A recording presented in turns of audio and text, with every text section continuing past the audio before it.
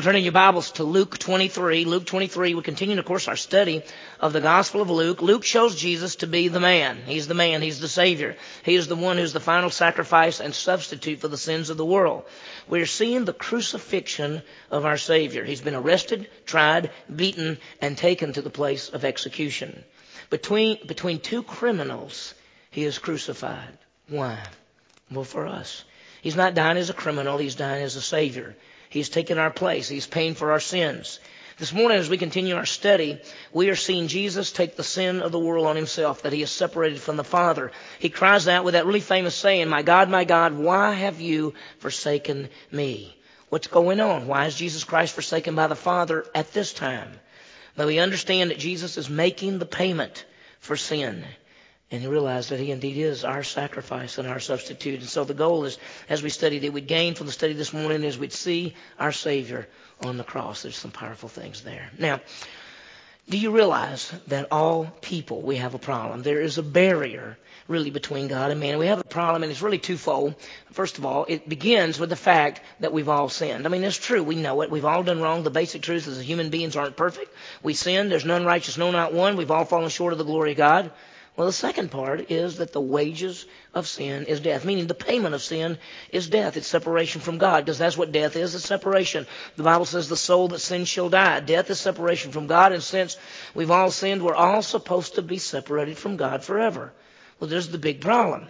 So here's the question. How can fallen man have a relationship with the living God?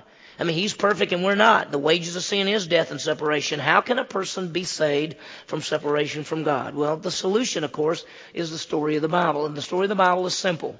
It is how the perfect God brings sinful man back to himself using his Son, Jesus Christ. That's the story of the Bible. The perfect God brings sinful man back to himself using his Son, Jesus Christ. Jesus is the answer. He's the answer to the problem. He is the Savior. That's why the Bible says in John 3:16, God so loved the world that he gave his only begotten Son. He loved us, that he gave his Son to die on the cross to pay for sin, that whoever would believe would not perish, would not be separated, but have eternal life. So he gave his Son to be the Savior for us. Jesus came to pay the penalty for sin. He took our place and became the substitute. Now, many of you, we've heard this all our lives. For a lot of you, you can say, I've always heard Jesus came and died for me. He died on the cross. He paid for my sin. We've got to realize exactly what happened there. The perfect righteous God took your place. He took my place. We're supposed to be separated from God forever. We've sinned. We've come short of the glory of God. We're not supposed to get to be with God, but Jesus Christ came and took our place, died in our place as our substitute. The Bible says in John 3:17, he did not come to condemn the world, but that the world through him might be saved. Romans 5:8 says God demonstrates his love toward us, that while we were yet sinners, Christ died for us. We have to realize that. Jesus Christ died on the cross, paying for our sin to be our substitute. And the key, that all who will believe in him will not perish, but have everlasting life. Every human being who trusts in Jesus Christ as Savior will have eternal life. And they have it the exact moment they believe. This morning, as we continue our study going through the Gospel of Luke, and if maybe this is your first time or something, we go through the Bible verse by verse, passage by passage. We've been in the Gospel of Luke for a pretty long time, looking at our Savior Jesus Christ. And now we're at really almost to the very end. Jesus is on the cross as we're studying this passage. He is dying for our sins, and there's just so much there. And we see that he is going to be separated from the Father. He dies because the wages of sin is death, and Jesus dies for us. So our goal as we study our passage is that we gain an understanding of what Jesus did for us and for all mankind on the cross. Let's begin. Let's think about where we are. Jesus has been arrested. He's been tried. He's been beaten. He's been scourged. He's been taken to the place of the skull. Now, the Hebrew word for skull is Golgotha, and the Latin word for skull is Calvary.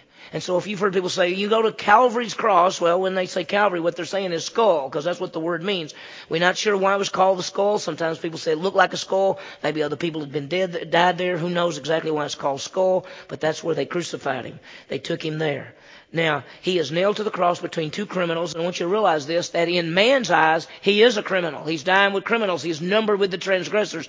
But in God's eyes, he is the Savior. Now, something I want you to understand and remember, that there is only one Savior, and that is Jesus Christ. He is the way, the truth, and the life. No man comes to the Father except through him.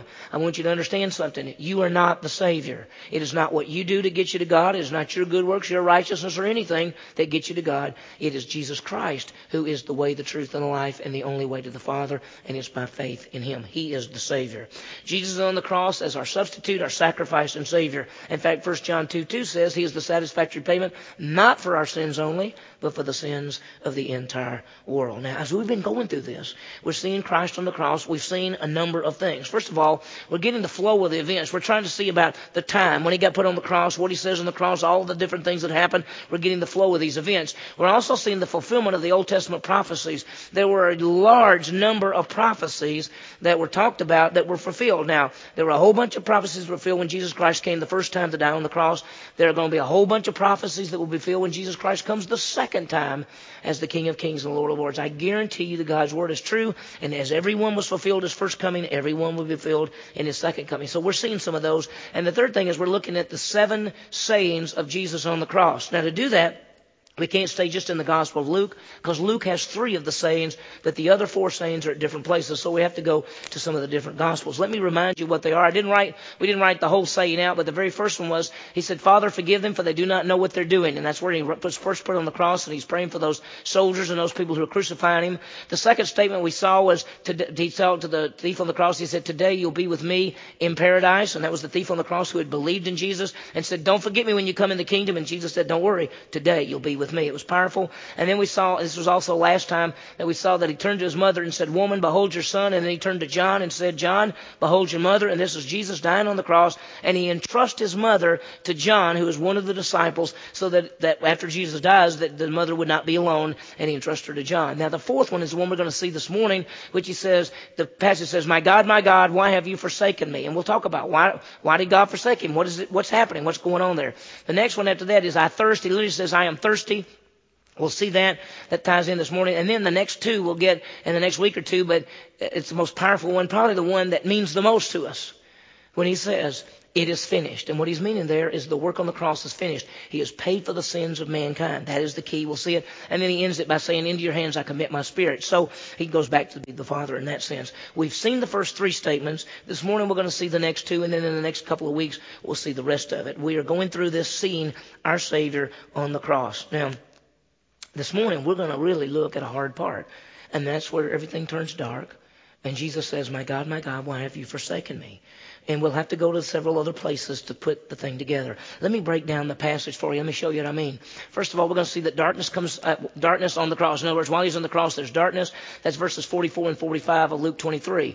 Then we're going to have to go over to Matthew 27, beginning at verse 45, going through verse 49, where Jesus is forsaken. We see where he says, my God, why have you forsaken me? People think he's calling for Elijah, because he actually says it in Aramaic, where he says, Eli, Eli, lama sabachthani. And so they don't know what he's saying. They think, I think he's calling for Elijah, and we'll see how that goes. And then the very last part we'll see is Jesus basically is thirsty. That's John. We'll have to go to John 19. So we'll go to 3 places this morning, actually more than that, just so get ready to turn so that you can see how things fit together. It's very powerful. Now, let's think about the timeline for just a second. Jesus was arrested in the garden that night. He was arrested by the Jewish leaders. All night they had him and they tried him, and they did 2 different trials of Jesus during the night. Very early in the morning, they all got up and they had one more trial. So he had 3 trials before the Jews. Then before 7 o'clock in the morning, they took him to Pontius Pilate. Pontius Pilate was a Roman governor. Roman governor Pontius Pilate looked at him and said, I find nothing wrong with him. They began to say things, and Pontius Pilate found out that Jesus basically had done his ministry in Galilee. He knew that belonged to a man named Herod Antipas. That was a ruler there. So he said, let me send him to Herod. So he sent him to Herod. Herod looked at him, talked to him. Jesus wouldn't even answer him. He said, I find nothing wrong with him. And so he sends him back to sends him back to Pilate. And then Pilate deals with him one more time. So 3 times Pilate has trials. One for him, one before Herod, and one back for Pilate again. And he finds him not guilty. But the Jewish people, the religious leaders, stir up the crowd. And finally Pilate says, okay, it's over. I'll tell you what I'll do. I'll release a man named Barabbas, and will send Jesus on to be crucified. He knew it was wrong. And they had beaten Jesus. They took him to the place of the skull. All of this, and they put Jesus on the cross by 9 o'clock in the morning. And from 9 to 12, he's on the cross. And what we've seen already in that time period, we've seen that they cast lots for his clothes, that they made fun of him, that people, the religious leaders and people came by and made faces at him and said things about him when he was on the cross. And while he's on the cross, he says three things at this point. He says, forgive them. He says to the thief on the cross, today you'll be with me in paradise. And he says to his mother, woman, this is your son. Son, behold your mother. And that's where we are. Now something is about to change, and it's big. Just remember, the soldiers are at the cross, the religious leaders are at the cross, the women are at the cross, big crowds at the cross. And now the world's greatest event is about to take place. It is one that has been foreshadowed from the beginning of time. What's going to happen is Jesus Christ is going to take your sin and my sin and the sin of every human being that's ever lived and ever will live. And he's going to take that sin on himself, and he's going to pay the penalty, and he's going to be separated from the Father. Now, this has been promised from the beginning. If you go all the way back to Adam and Eve, when they sinned, God came to him and said, he had a promise. He said, the seed of woman will crush the head of the serpent. They knew there was someone coming who would deal with sin. We go to the time of Abraham, and God told Abraham that through Abraham, all the nations of the world would be blessed. Abraham knew the Messiah was coming through him. He came to King David and said, David, you'll have a son that will sit on the throne who will be the Messiah and the King. David knew he was coming. The Old Testament all the way through is looking forward to a Messiah who's going to come, who's going to die on the cross, who's going to pay for sin. We are seeing it in this passage. This is the fulfillment of all the Old Testament prophecies about a Messiah who's coming to pay for the sin of mankind. Jesus on the cross will take our sin. He will take the sin of the world. He will pay for it. He will, as we're looking at the passage, we know he's already done that, but we're talking about it as we're looking at it. And he is the satisfactory payment, not for our sins only, but for the sins of the entire world. He is the Lamb of God who takes away the sin of the world. What happens? Watch. Verse 44. Now it was about the 6th hour, and darkness fell upon the whole land until the 9th hour. Now you have to understand Jewish time. The Jewish day began at 6 o'clock in the morning. And so the first hour was at 7, and the second hour was 8, and the third hour was at 9, and the fourth hour was at 10, the sixth hour was at 12. That's how they did it. So they put Jesus Christ on the cross at the third hour in the morning, which was 9 o'clock. It says here, from the 6th hour, darkness fell upon the whole land till the 9th hour. From 12 o'clock to 3 o'clock, it became dark. And it says, darkness fell upon the whole land. Now, to be real honest with you, you can't tell much about this verse. Because you could look at it and say, does it mean darkness fell upon Jerusalem, the city? Does it mean the whole land of Israel? Or does it mean the whole world? Because the Greek word for earth and land and world sometimes it's translated by the same word, so you can't really tell. It could be that God only let it be dark in that part of the world. It could be that he had darkness over the whole world, so that no matter where any human beings were, they knew something was happening. So he says now is the 6th hour, that's 12 o'clock, and darkness fell upon the whole land until the 9th hour. Now what is going on? Why does it become dark? Notice verse 45 goes on and says, because the sun was obscured and the veil of the temple was torn in two. When it says the sun was obscured, it says literally it ceased. The sun ceased. It stopped shining. What's going on? Some people say, well, it had to be an eclipse. Well, it wasn't an eclipse because it's a full moon. Remember, it's the 14th day of the first month of Nisan. That's Passover. This is Passover. It's a full moon. It's not an eclipse. What happened? I think God stopped the sun from shining. Now, some people say, oh, come on. I mean, could he do that? He made it. He made everything. He can do everything, right? I mean, do you realize that in the Old Testament there was a time that he stopped the sun from moving for a whole day? And there was another time that God sent word to the king that he was going to recover from an illness and he would get to live. And he said, I would like a sign. And so God said, do you want the sun to go this way or this way? Meaning up and down some steps. And of course, going this way would be the normal way the sun went. And he said, well, the sun could normally go that way. How about having the sun go backwards? And he did. So if God can make the sun go backwards or stop the sun for a whole day, he can sure make it darkness anytime he wants to. And at this point in time, darkness fell upon the whole land until the 9th hour. From 12 o'clock to 3 o'clock, total darkness. And why the darkness? Because he's taken our sin. The sin of every human being is placed on Jesus Christ. When the sin of every human being is placed on Jesus Christ, the wages of sin is death. Death is separation. God the Father is going to separate from the Son because the Son is going to take sin, and the Father is going to turn away from him because he's going to be separated. And when he turns away, symbolically he sends darkness over the whole world so that people will know that something is going on. Now, by the way, have you ever thought about this? At the birth of Jesus Christ, there was light and angels and the great star, and at the death of Christ, there is darkness. 3 hours of darkness. Do you remember that at the time of the Passover in Egypt, before the sacrifice of the Passover lamb, there were 3 days of darkness? And now before the sacrifice of the Lamb of God who takes away the sin of the world, there will be 3 hours of darkness. What happened? Hold your place in Luke 23, and I want you to turn to Matthew 27.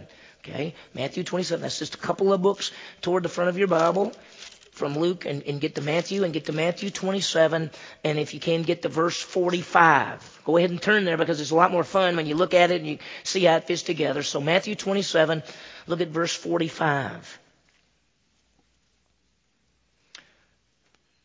Now from the 6th hour, that's 12 o'clock, darkness fell upon all the land until the 9th hour. Now I want you to understand something. That in that day and time, you remember we said that Jesus got put on the cross at 9 o'clock in the morning, and now he's on the cross and it's 3 o'clock in the afternoon? I want you to understand something. If you know Jewish history, when they did the sacrifices, they had 2 sacrifices every day. They had the morning sacrifice and the evening sacrifice. Guess what time the morning sacrifice was? It was at 9 o'clock in the morning. Guess what time the evening sacrifice was? It was at 3 o'clock in the afternoon. Jesus goes on the cross at the time of the morning sacrifice. He is going to be separated from the Father, paying for our sins at the time of the evening sacrifice. All fits together perfectly. Listen what happens. Matthew chapter 27, look at verse 45. Now from the 6th hour, darkness fell upon all the land until the 9th hour. Why is it darkness? Because fellowship is broken from the Father and the Son. When fellowship is broken, the Father turns away from the Son, and there is darkness on the earth because Jesus Christ is taking your sin and my sin and the sin of every person on himself to be the pay for sin. Jesus is on the cross dying for us. Look at these verses. 1 Peter 2:24, he bore in his body our sins when he was on the cross. 2 Corinthians 5:21, for God hath made him who knew no sin to be sin for us. Isaiah 53:6, all we like sheep have gone astray, each one our own way, but the Lord hath laid on him all our iniquities. The sins of every person were placed on Jesus Christ. Hebrews 9:28 says he has been offered once to bear the sins. He came the first time to die, the second time he will come to reign. He came the first time to take our sin, the second time he comes as the King of Kings and the Lord of Lords. What did Jesus say when the fellowship between the Father and the Son was broken? Look at verse 46. About the 9th hour, it's the time of the evening sacrifice. About the 9th hour, Jesus cried out with a loud voice saying, Eli, Eli, lama sabachthani, that is, my God, why have you forsaken me? Forsaken. Why was he separated from the Father? Why did the Father separate from him? Because he's taken our sin. Sin breaks fellowship. The perfect righteous God breaks fellowship with the Son as the Son takes our sin. Now he's speaking in Aramaic. That's what Eli, Eli, lama sabachthani is. It's Aramaic. Matthew has to explain it, because we don't know Aramaic, right? He gives it and he says, oh, by the way, that means, my God, why have you forsaken me? He is forsaken because he's taken the sins of every human being on himself. He's taken my sins and your sins. You could say this, the reason Jesus Christ was separated from the Father was because of you and me. He took our sins because of every human being. He says, my God, sometimes I think it means my God the Father, my God the Spirit. Why have you forsaken me? Because it was there. Now, I want you to see something. That's incredible. You might just put your hand or hold your place there in Matthew 27 because we're going to come back there. But I want you to see Psalm 22. Okay? Turn over to Psalm 22. That's sort of like the middle of your Bible to the Psalms, and then Psalm 22. And I want you to see this passage. As you're turning there, I want you to understand that Psalm 22 was written by King David. King David lived 1,000 years before Jesus was ever born. And he writes Psalm 22. It's called a Psalm of David. But when you look at Psalm 22, you realize that even though David wrote it, it is about the Messiah, and it is about the Messiah on the cross. It is a foreshadow. It was written 1,000 years before Jesus ever came, and it shows what happened to Jesus on the cross. I want you to notice Psalm 22, verse 1. How does it start? Look what it says. My God, why have you forsaken me? That's David writing 1,000 years before Jesus, but it is a picture and a foreshadow of what Jesus says. Jesus says, my God, why have you forsaken me? Because he takes the sin of mankind on himself. I want you to see several other things. Look at verse 7. Look what it says. All who see me sneer at me. They separate with the lip. That means they make fun of me. They wag their heads, saying... You remember we have already seen that when Jesus was on the cross, the people down in front of him were wagging their heads. That means make faces. It means make fun of somebody. It said 1,000 years before it ever happened. That's what would happen. Look down a little bit look at verse 16. For dogs have surrounded me. A band of evildoers have encompassed me. They pierced my hands and feet. What's that talking about? That's talking about Jesus being crucified on the cross. You understand this was 1,000 years before Jesus was ever born. They didn't have crucifixion then. In fact, if you'd have talked to the Jewish people, they wouldn't have said crucify somebody. They would have said stone them. This was 1,000 years before it ever happened. One more verse. Look at verse 18. They divide my garments among them, and for my clothing they cast lots. That's exactly what happened. We saw it, that they had Jesus, and the Roman soldiers didn't want to tear up that particular garment, so they cast lots for his clothes. Psalm 22 is a foreshadow of what would happen to Jesus 1,000 years before he was ever born. Go back to Matthew 27. We've got just a couple of things I want you to see. Matthew 27. And as you're back there, verse 39, notice what it says. And those passing by were hurling abuse at him, doing what? Wagging their heads. That fulfills Psalm 22. They also said in verse 40, you who are going to destroy the temple and rebuild it in 3 days, save yourself. If you're the Son of God, come down from the cross.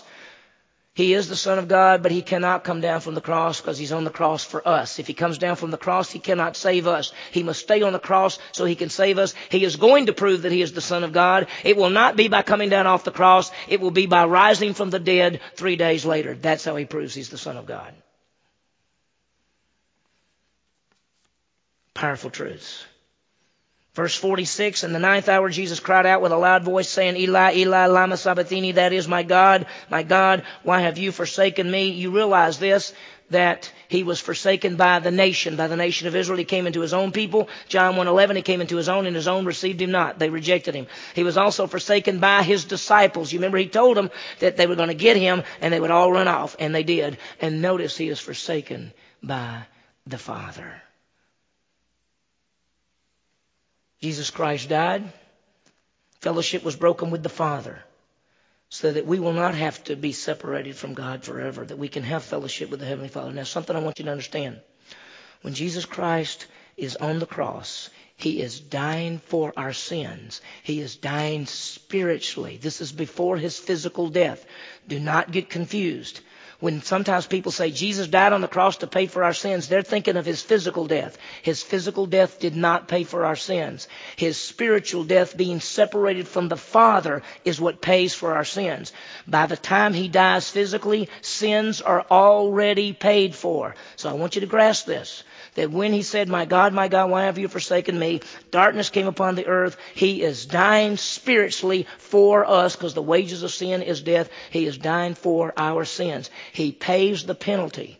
And that's why when he gets ready to die physically, do you remember what he says? He says, and we'll see it next week, he says, it is finished. The payment's already made.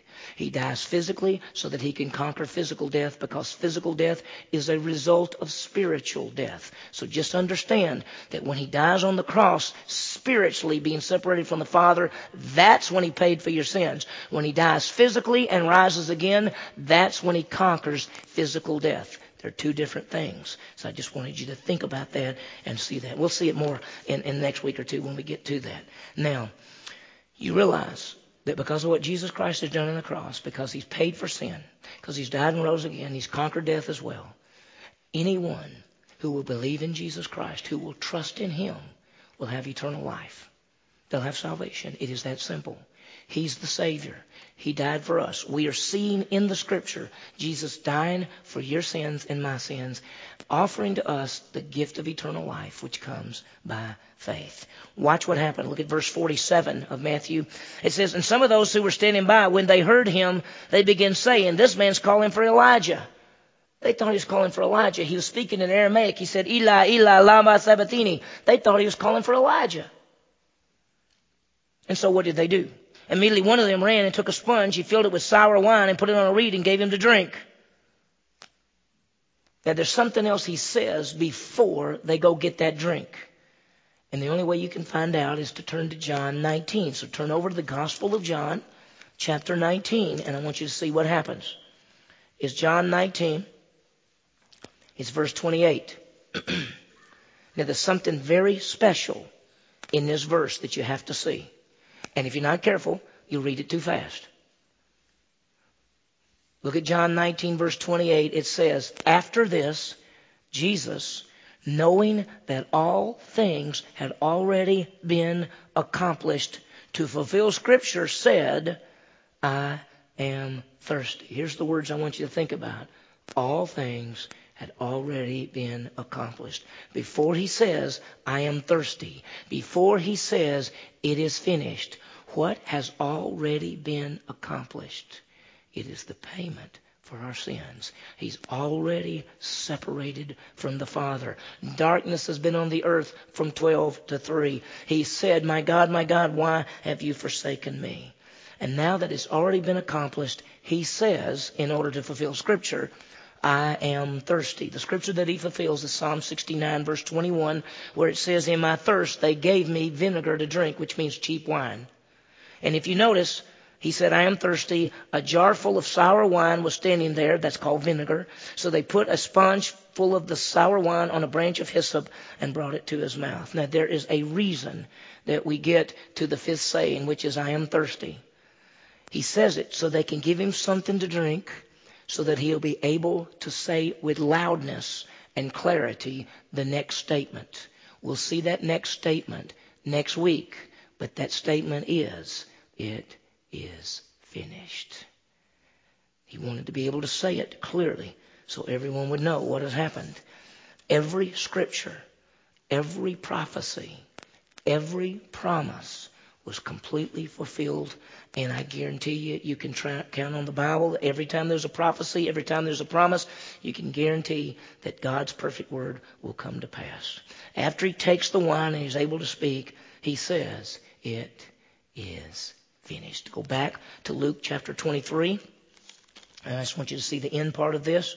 Luke 23, verse 45. Notice something very special. I'll put the two verses together, 44 and 45. It is now about the 6th hour, and darkness fell upon the whole land to the 9th hour. We know it's now the 9th hour, because the sun was obscured. And what? Notice, the veil of the temple was torn in two. Now, the other Gospels put this after his death, but Luke just tells us a little bit about it, gives us the idea. Now, what in the world is the veil in the temple? Most of you know this, but in the temple there was a place out front where they offered the sacrifices. And then you went to a place called the Holy Place. It was a room, and it was divided by a curtain, because in the back part of this was called the Holy of Holies. So there was the Holy Place and the Holy of Holies. If you walked into the Holy Place, over here was a lampstand. Over here was a table with 12 loaves of bread. And right here in the back of the room was an altar. It was a golden altar, and it had incense. There was a curtain right there. Behind the curtain was the Ark of the Covenant. Now, a priest, certain priests could go in the front room. They could make sure the lamp is going. They could switch out the bread. They could make sure the altar's burning. But they could not go behind the curtain. Only one priest, the high priest, could go behind the curtain, and only one time on the Day of Atonement. That's the only time he could go back there.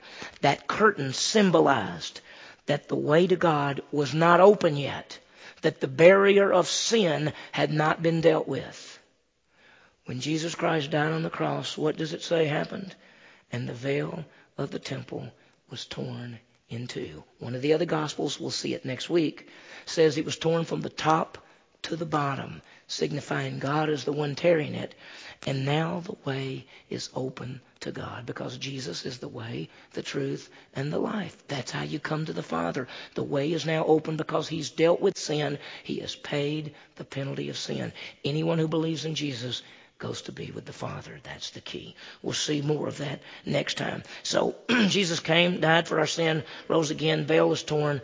Next time we'll see his final two statements on the cross. This morning we've seen Jesus on the cross, starting us from 12 to 3. Jesus taking the sin of mankind. He's separated from the Father. He's paying the penalty of sin. He says, I thirst. Then he's going to say, he's going to be ready for him to say, it is finished. The veil is torn from the top to the bottom. The way is now open. The payment has been made. It's so powerful. Let me give you some applications. First one is this. Understand that Jesus died on the cross to pay for sins. That's what he came for. He came to die on the cross to pay for sins. A, he is the sacrifice, the Savior, and the substitute. Now, I want you to understand this.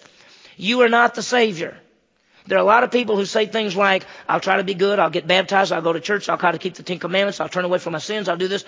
They think somehow by what they do can save them. You are not the Savior. You cannot save yourself.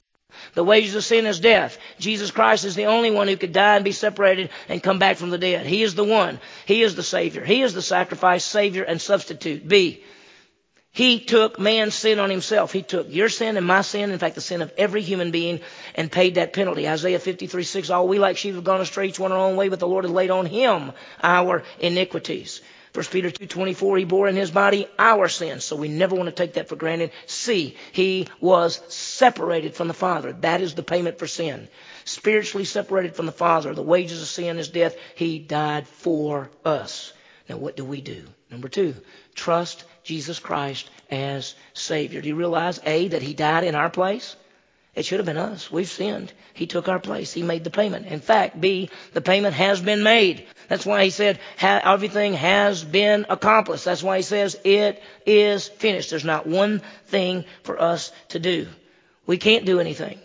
We're not the Savior. C, we come to God by faith. We believe in Jesus Christ as our Savior. Now, what I hope and pray is this, that every one of you in this room, that you already know Christ is Savior. If somebody said, are you going to heaven? You'd say, yes, because I've trusted in Jesus Christ as my Savior. He died for me. He rose again. I'm trusting him and him alone. It's not my goodness or righteousness. It's just Jesus. He's my Savior. I hope every one of you in this room believe that.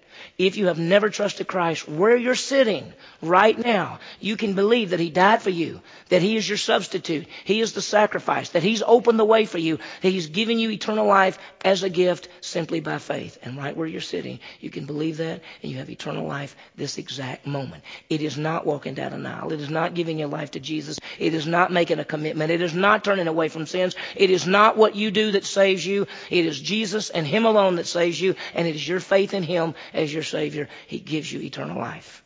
The most famous verse in the Bible is God so loved the world, us, that he gave his only begotten Son to die on the cross, pay for sin, and rise again, that whosoever believes will not perish, but have everlasting life. It is that simple.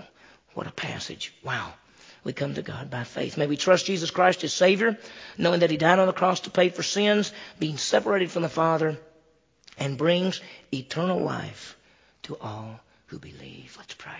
Heavenly Father, what a passage. Thank you that Jesus died for us, that he is the sacrifice, the Savior, the substitute, that he took our sins upon himself, that he was separated from the Father, paying the penalty of sin, and that, Lord, we trust in Jesus as Savior, that he died for us, and it's all been done, and simply by faith alone in Jesus Christ, you give to us eternal life. Lord, I pray that everyone in this room has trusted in Jesus Christ as Savior, or will trust him even right now. Thank you, Lord, that we can know we have eternal life simply by faith. We ask this in Jesus' name. Amen.